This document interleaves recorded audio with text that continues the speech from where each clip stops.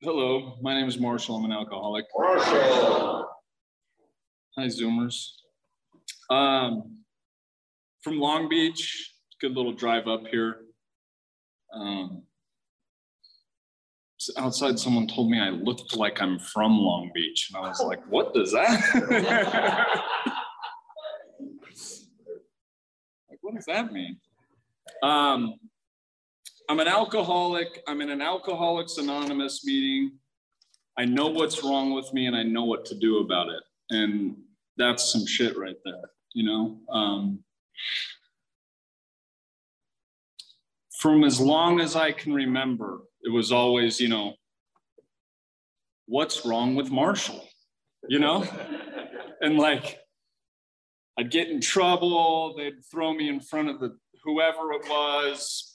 And nobody ever knew what was wrong with me, you know? And then I get older and I start getting arrested and they have me in front of the judge and, you know, they're like, "What's wrong with you?" And I'm like, "I don't fucking know," you know? And, you know, they arrest me, zip tie me, throw me in the back of a paddy wagon, and I'd sit in the jail for a few days or whatever, and nobody ever knew what was wrong with me, you know? And then I come to Alcoholics Anonymous, and you guys know exactly what's wrong with me. It was like this crazy thing happened. And, you know, my buddy Mark's like, "Dude, just sit down, shut up. You're a drug addict and an alcoholic. Just wait till the meeting's over," you know? And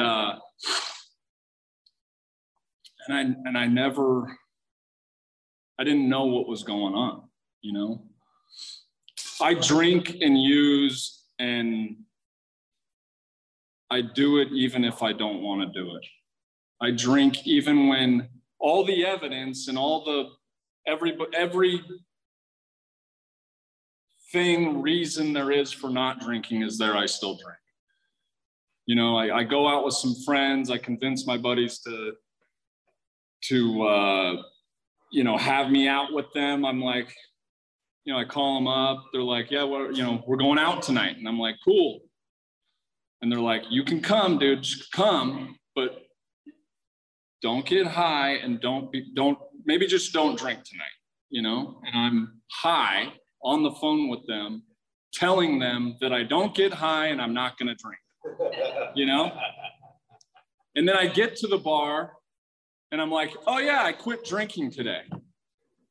And they're like, "Okay, cool," you know? And the waitress goes around the table. She gets everyone's drink. And, you know, Tyler orders a margarita. Reggie orders a Budweiser, whatever. And they get to me and I'll just have a water because I quit drinking, you know? And she's like, "Okay, whatever." And then keeps walking. 20 minutes later, you know, everybody finishes their drinks. She comes back around.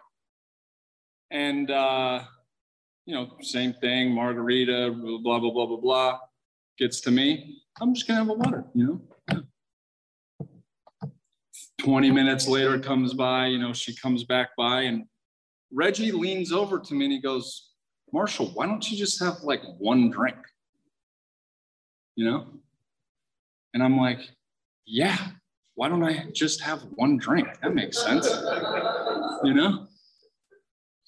See, I'm watching them drink, thinking that alcohol is having the same effect on them, and it's not, because I'm alcoholic and they're not, right? So I'm trying to relate this experience that isn't the same thing.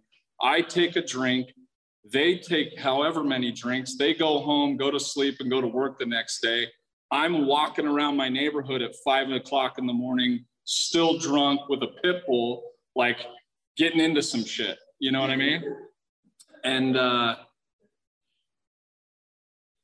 I have no defense against that. I'll do that even when I don't want to do it. I buy the lie every single time that this time it's going to be different, and I'll prove to you why it's going to be different. And if it isn't different, I'll prove to you why, if I really just wanted to quit drinking, I'd quit, but I'll quit tomorrow. And I really don't want to quit drinking today because I don't really want to, you know? And I do that. I do that until I pass through the gates of insanity and, you know, basically death.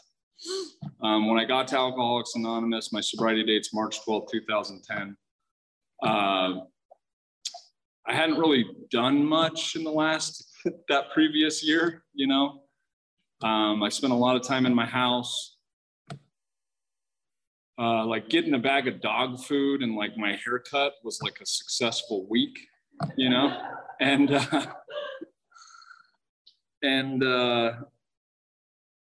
basically I was convinced that I was gonna watch the Winter Olympics it was 2010, the Winter Olympics. I was like, I can make it through, you know, I could just call. I owned a little business. I'm like, I've got it running. I don't have to really show up. So they can run it for a little bit. I'll just sit at home for like 30 days and get this shit out of my system, you know? And that lasts about, 5 hours or whatever. And then, you know what I mean? I'm making the call and I'm meeting with the guy, you know? And if you would have hooked me up to a lie detector test, that morning I was convinced that I was gonna I had the willpower to do this. I was gonna do this. You know, I've done some shit in my life. I can do this. And I change my mind every single time. And I'm being talked to by a disease that tells me that I don't have it, you know? And it's this weird point of insanity where like, there's nothing, I got no shot, you know? There's no way to get from there to where sobriety is for me, you know, because I've been sober before. You know, for me, sobriety is you eat a couple Xanax, you take half a methadone, and you go sit in a meeting, you know, and then when the meeting's over, you have like one beer. You know what I mean? That's sobriety, you know? And I just couldn't even do that anymore, you know? I just couldn't even do that. And